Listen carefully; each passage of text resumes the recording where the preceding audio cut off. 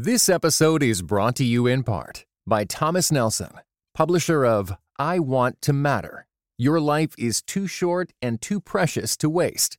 Written and narrated by New York Times bestseller Kathy Lee Gifford. Available now everywhere you get audiobooks.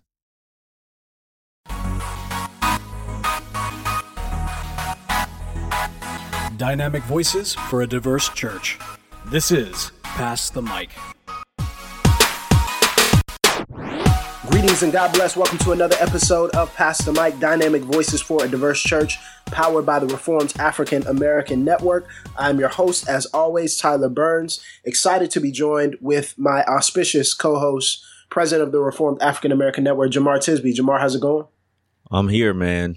Sometimes that's what you can say, but I'm still smiling. Bo's sitting across from me, so it's a good day.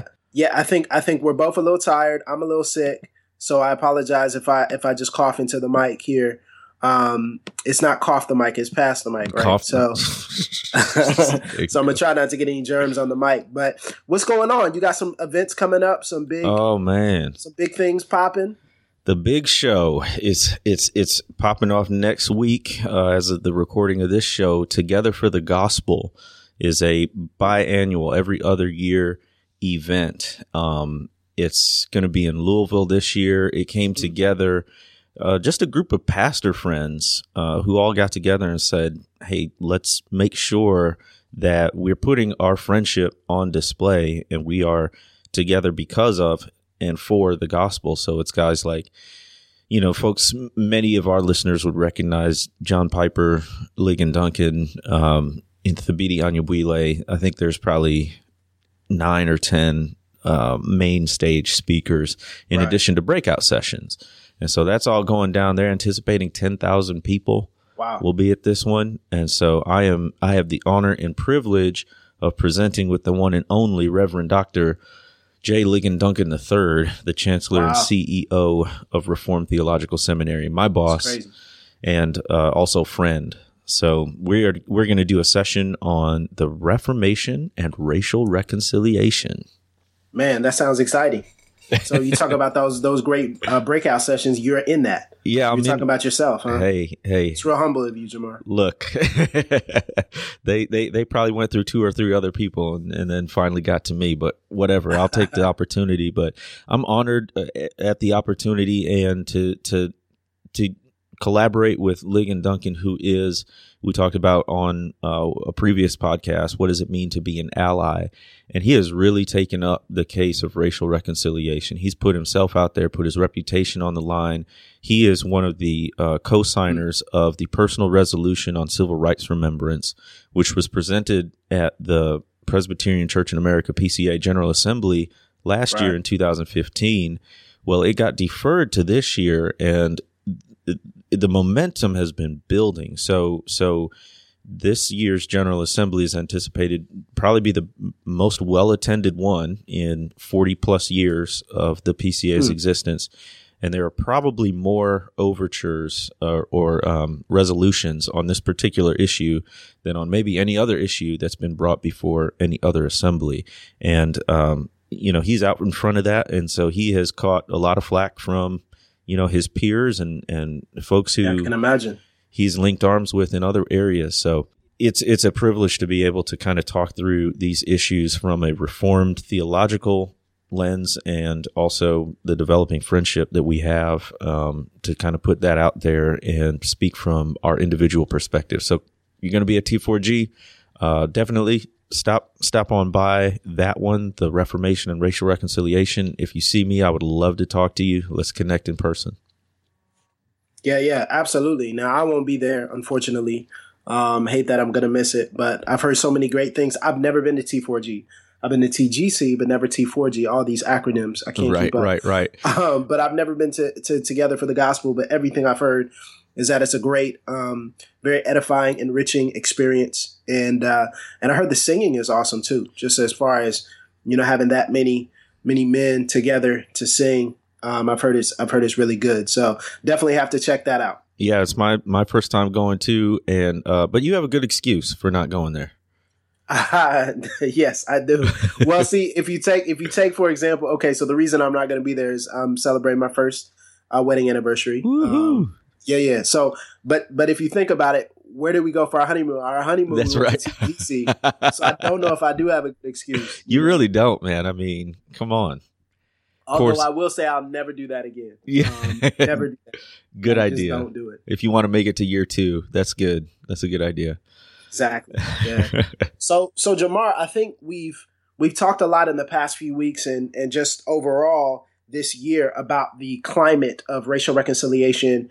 And there was a really interesting article or set of articles that was released by a friend of the show, Tim Challies, and he talked about some of the diversity concerns. Speaking of conferences, the diversity concerns with conferences. And I don't think it was meant to be a holistic statistical analysis. But he did do kind of an informal analysis of diversity as far as speaker panels and breakout sessions and et cetera, and really made what I think was a very helpful charge and helpful challenge towards diversity. Did you get a chance to read those articles? I know you did. I don't know why I'm asking you. Because you tweeted about it. And we know Twitter is everything, right? Right. So what did you think about it? And how do you think that has factored in? I know people have made that case before, but hearing that from Pastor Challies, how do you think that factors into the future of diversity at conferences? Great question. So just to give a recap, what he did was basically an informal study of some major conferences. So his parameters were they had to have at least 1,000 attendees, and they're comprised primarily of keynote addresses or sermons. And so, and they were generally reformed in terms of their thrust.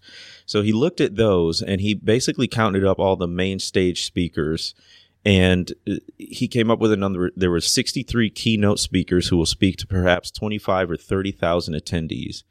Then, since he was particularly concerned about sort of racial and ethnic diversity, he looked at both nationality and race. And so of those 63 speakers, he said 57 live in America and the remaining 6 live in either Canada or the United Kingdom. And then in terms of race, he said of the 63 speakers, 61 are white and 2 are African American. No other races are represented. So, sort of his straw poll kind of statistics there are pretty stark. He's essentially making the case that Reformed theology, even to this day, lacks racial and ethnic diversity, even as you have 6 people who are not from America or America or Canada. Yeah, he says, even though you have 6 people who are not from the United States, the 6 who aren't are from either Canada or the United Kingdom. So, culturally and not very diverse from the United States as compared to some countries. And then, of course, the fact that 61 of the 63 speakers are white is very telling as well. And no other, not Asian, not Hispanic, no other nationalities represented. So that's pretty stark. And I think these kind of surveys get done every now and again, and the story's been the same.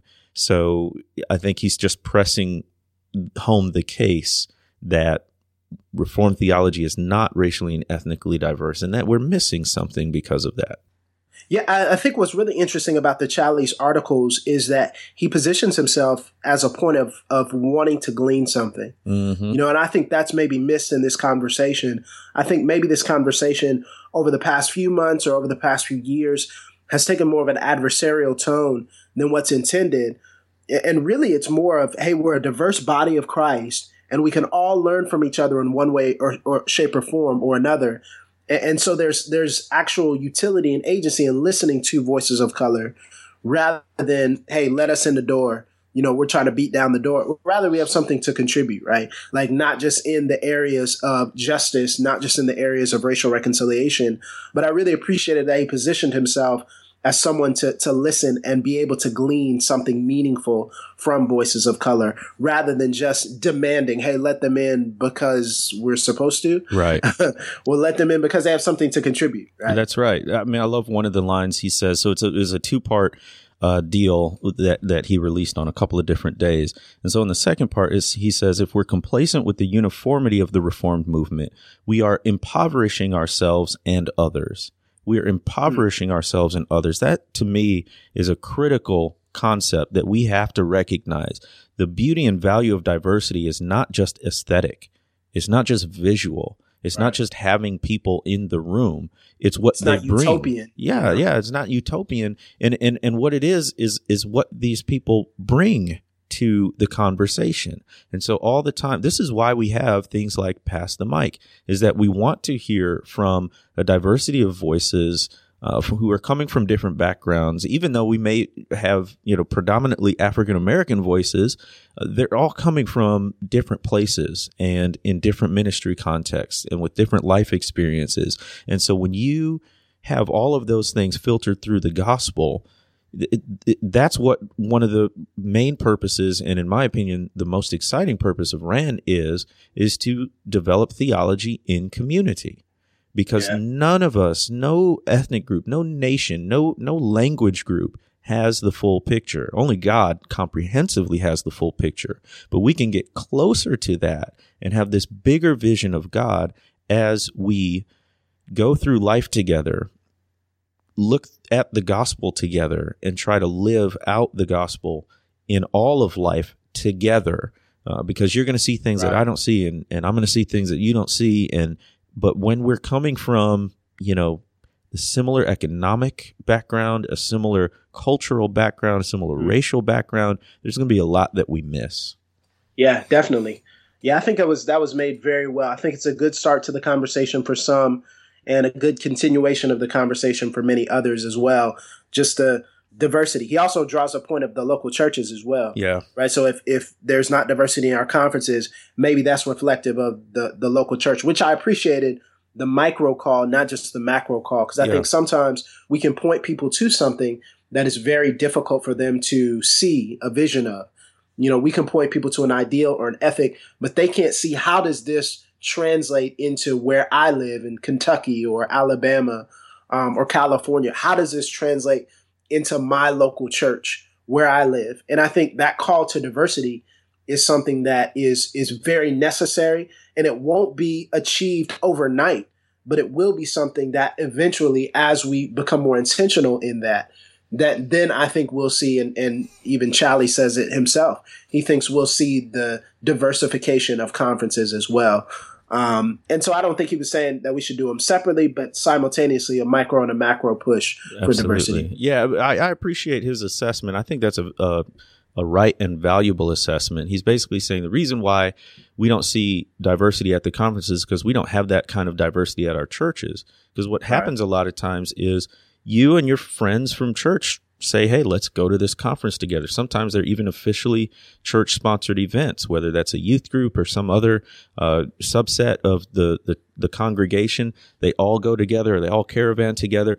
And so if our local congregations aren't diverse, well, of course, the conferences we attend won't be diverse either. So he's actually, pointing towards a solution and saying that if we want on like you said, the macro level to see a lot more diversity, then it has to begin at the local level as well. But as you said, it's both and, not either or.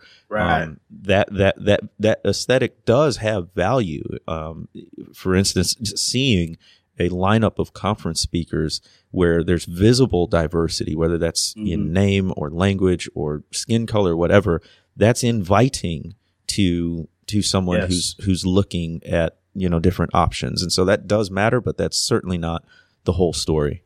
Well, and also, take that from the macro level to the micro level. It also matters when people walk in and see who's leading our worship and big time, who's greeting us, and right, like when people walk into to the local church, that's something that I'm wrestling with, as someone who is on staff at a church.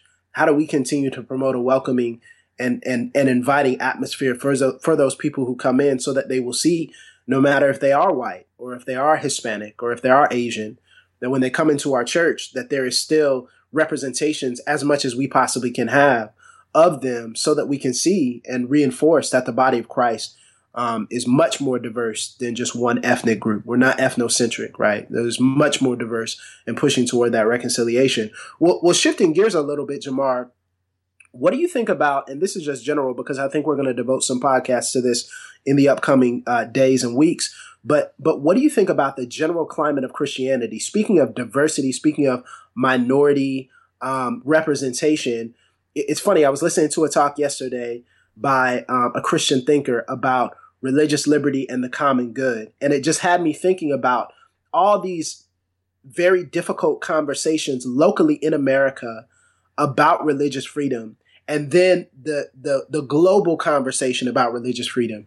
So we've seen terrorist attacks, whether it's in Lahore, Pakistan, or whether it's in other places where Christians are being targeted, where Christians are being attacked for their faith. But then we see it in other ways locally, right, that are completely different and thankfully are not the same level of persecution. But this whole idea of religious liberty, I mean, man, it's really driving these conversations, and it's really becoming a very tense topic. What do you think about this? Like, how should Christians respond, and how have you responded? I'm still figuring it out. This is doing theology in our context. So one thing I'll say is the 21st century's persecution looks different in certain ways than other times. And so in the Western context, yes. Right. And so it's all, in a sense, we have to keep things in perspective, right? Like, to be a Christian in Pakistan is far different than to be a Christian in Vermont, even though they have their own struggles. And so one of the things that I'm thankful for board members and friends like Karen Ellis helping us do is to keep that on the radar. So even though the Reformed African American Network and Pass the Mighty specifically focused on core concerns of African Americans, and so the United States is our context, at the same time, this is why we have what I call a diversity of voices and perspectives contributing to RAN, is because everybody's got different burdens. Everybody's got different areas or issues that they feel God has called them to. And so we can learn from that. So in the realm of religious liberty and as well as religious persecution, what I'm trying to do in terms of action is learn more about it. It's really interesting. All the same dynamics that we're trying to apply to racial issues in the United States apply to so many other issues. So for our white brothers and sisters, for instance, who want to do something about racial reconciliation, the first steps are, number one, learn about it, gather data, gather information. And number two, build relationships with people who know about it, who are living it. And I think it's the same thing for religious freedom and religious persecution. Number one, how are we informing ourselves about these topics? And then number two, are we forging relationships, which takes intentionality, because it's unlikely that in my own just daily comings and goings that I will encounter someone who's international, someone who has a different perspective on what it's like to be Christian elsewhere. So it takes this intentionality to build those relationships, which is one of the reasons why, just because of the broad applicability of these principles, I invite anyone to listen to the show, anyone to read the blog, because you can apply all the things that we're talking about to so many different areas.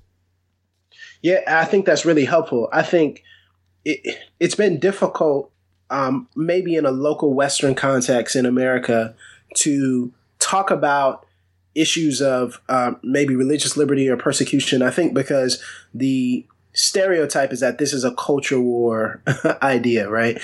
Like, so maybe the pendulum swing has been away from this culture war mentality of, America should be Christianized, so to speak. And we swung the pendulum so far over to where we're like, okay, well, we're just totally tolerant. It's fine. None of this stuff really matters. But in reality, it does still matter.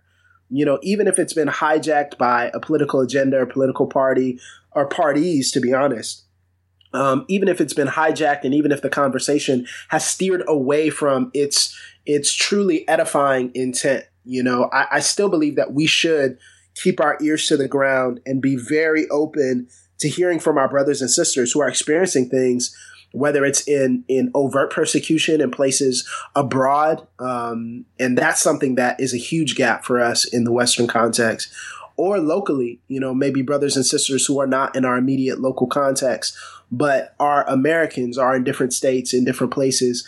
So to think about those things it's been very challenging. It's been very challenging, and sometimes it's a little overwhelming, right? Because how much are we going to be able to keep a hold of? What's our bandwidth? That's exactly right. As leaders and listeners. But I think that challenge is something that we should constantly be pushing towards. Always living in the tension of, man, maybe we should expand more. Maybe we should listen to different. We still have things that we can learn, even as we're trying to teach others things as well. So yeah, I think that's a helpful call, and it's a helpful reality to wrestle with. You bring up a good point that I want to sort of emphasize in terms of the philosophy behind RAN. And I've articulated it before, both in writing and on the podcast, but I think it bears repeating. One of the reasons why I thought it was important to focus specifically on African Americans is that idea of bandwidth. It's the concept that you can do a lot of things kind of okay, or you can do one thing really well. And what I hoped with RAN and, with Pass the Mic as well, that what we would do is focus on issues of African American concern really deeply. And in doing that, we, number one, don't spread ourselves too thin, so that we're not just kind of a general news site about everything everywhere for everyone. So we're a bit of a niche kind of deal with this focus on Reformed theology and African Americans in particular, but also what I've learned and am convinced of more and more is that just what I mentioned before, all the same kind of principles and tools that we're using to parse out the African American experience from a biblical type of view, we can use those same tools in other areas. And so I invite our readers and our listeners to have that mindset about them as they come to our content. Like we're intentionally not trying to do everything. On the flip side of the coin, that doesn't mean we aren't interested.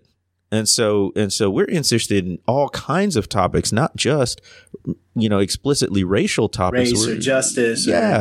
We're interested in, adoption. We're interested in immigration. We're interested in the persevering church. We're interested in, theology proper. And so this is a pitch right on the air. Like, we want your submissions. We would love blog posts from you from any topic under the sun. What we want to know is that you're coming from a biblical and a Reformed perspective on it. But within those parameters, man, talk about anything. Talk about music, movies, food, and you can email us at submit@rannetwork.org. Submit@rannetwork.org. We'd love a pitch from you. So I just want to make that clear. We are intentionally specific, but specific does not mean exclusive.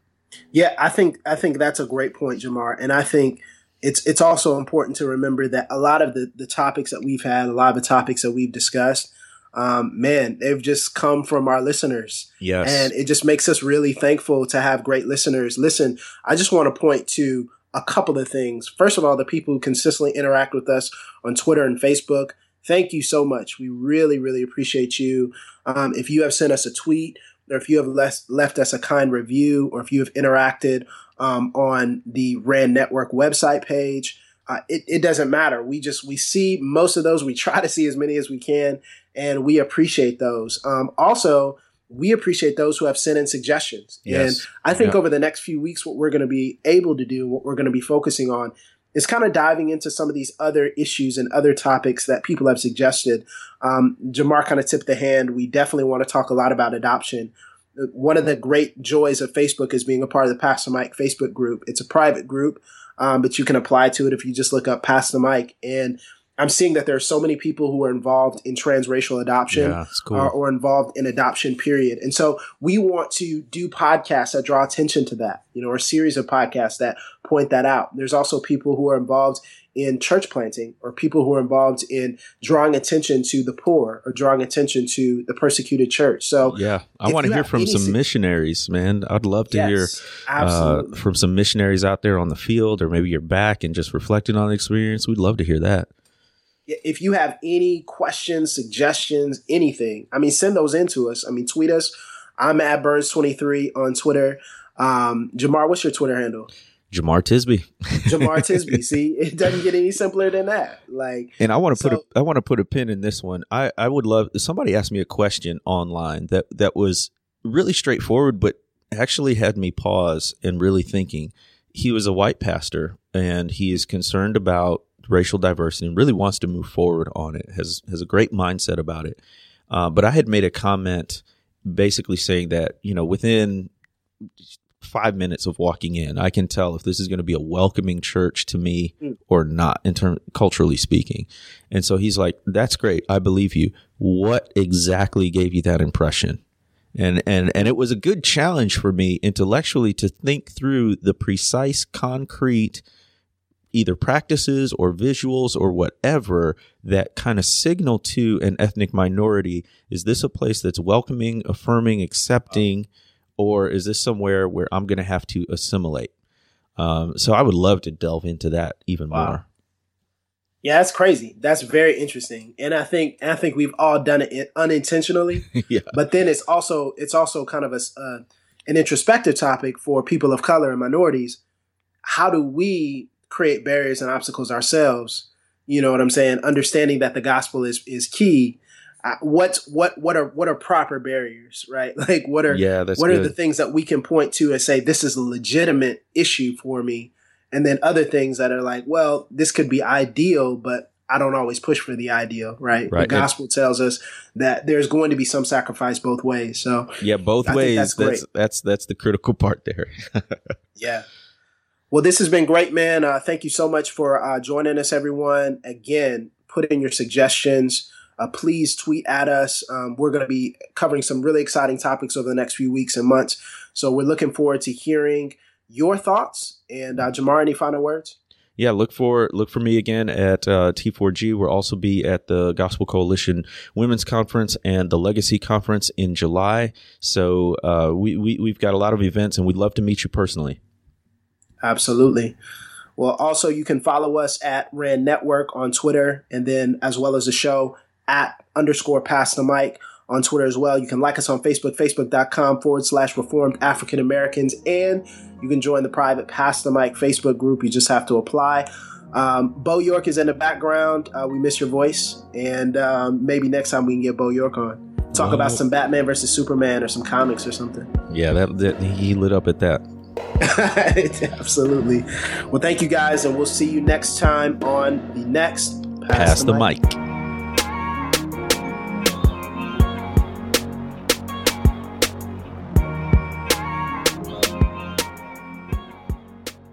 You've been listening to Pass the Mic, a Podastery production. To find out more about this and other shows, visit podastery.com. That's PODASTERY.com.